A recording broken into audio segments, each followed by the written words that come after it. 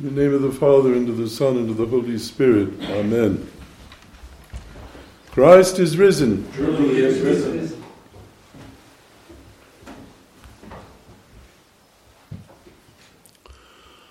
On this feast of the resurrection, you and I find ourselves at the pool at Bethesda. And that reminds us that the mindset of Israel was waiting for a miracle. That was part of it. That was their world. Each afflicted person there is filled with hope that an angel will trouble the waters of the pool, and that he will be the first to enter the waters and be healed. You and I may well be waiting for a miracle to improve our life.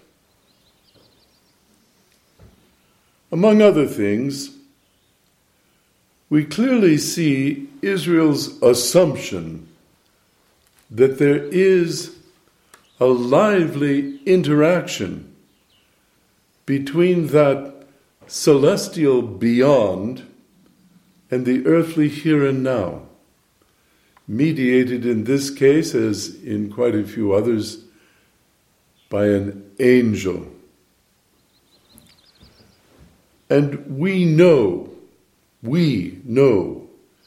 how richly that assumption will be liturgically utilized by the faithful of the New Rome. And therefore, once again, we are reminded of the immense value of the deep liturgical heritage of the Church, whose very structure of assumptions carries the mind of the Church of the old Israel into the mind of the Church of the new. We also see God working through his surrogates, if you will, through his saints, among whom are those ranks of angelic beings whose works we know. The Fathers, commenting on the Gospel, note that in bringing ailing Jews to the pool of Bethesda for healing, God is also preparing them to accept the healing of the baptismal waters. Every font, in this case, being itself a reflection of that miraculous pool at Bethesda. The fonts will heal the interiorized disabling of the human person, not just his physical disabilities. Also, the Fathers note that the healing agent is not the pool, not the waters, or else healings would be going on all the time.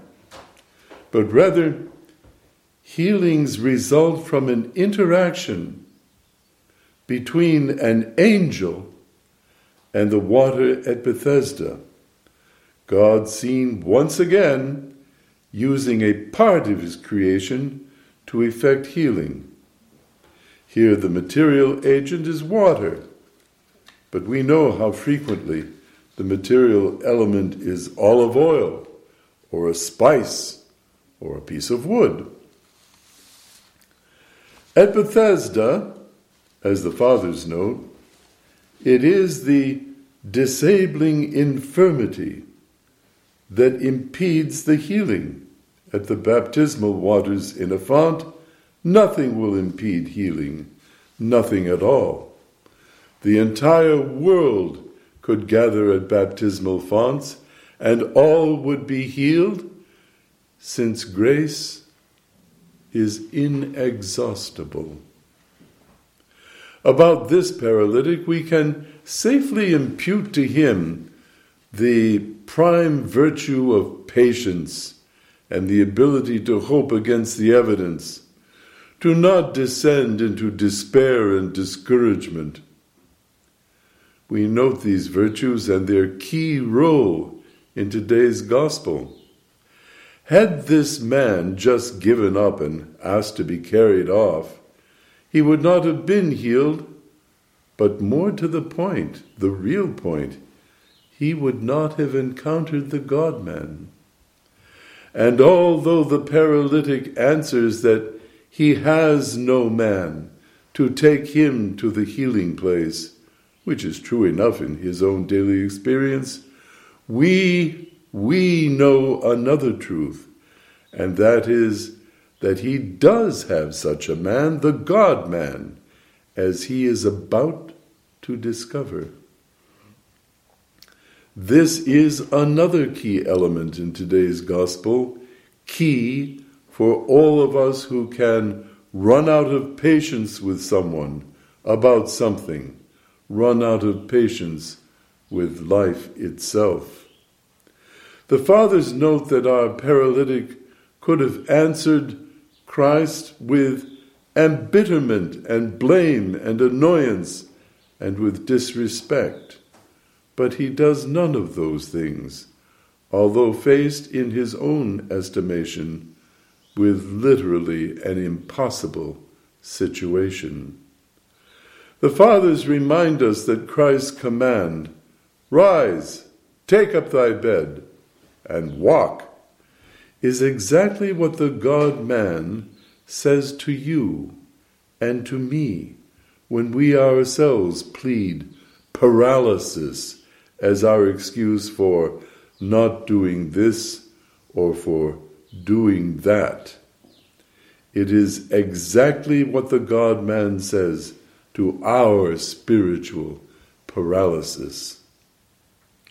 As happens on other occasions, Pharisees complained that this miracle of deliverance entailed the paralytic carrying his bed on the Sabbath. This contains an immense teaching for us concerning where we need to be careful and particular and disciplined, and where those otherwise powerful virtues are out of order, uncalled for, and inappropriate. We learn again that the Pharisaical spirit, well-intentioned and well-informed as it may be, is not often spoken well of in the New Testament. It is, in fact, a form of what the theologian John Romanides calls religion, as a negative experience or mindset, as opposed to Christian faith, which always involves the healing of the human nous, that mind that lives inside our heart. Finally, the fathers note that although there is not an automatic or mechanical cause and effect relationship between our sins and our health, in this case, there was. Christ appears to the healed paralytic, whom he finds significantly enough in the temple, and warns him to sin no more, lest worse things befall him. So, out of all the evils that can befall you and me in the course of a day, yes, some can befall us because of our own sins, yes. And if the truth is that with some difficulty you and I have to deal, what we have to deal with is indeed the result of our own sins, then the difficulty that results from our sin is God's chastisement, which you and I have to see as lessons which purify us, if we ourselves cooperate with the chastisement in a good spirit, knowing that we will not be charged with a particular sin at the last judgment that has been forgiven. Those who are never chastised in this life, say the fathers, those who are never chastised for their sins, should tremble, say, at the prospect of eternal punishment. Thus the patristic mind counsels us to access genuine gratitude to God when we actually are being chastened. Let us endure all things with thanksgiving, as the patristic commentary on today's theme puts it.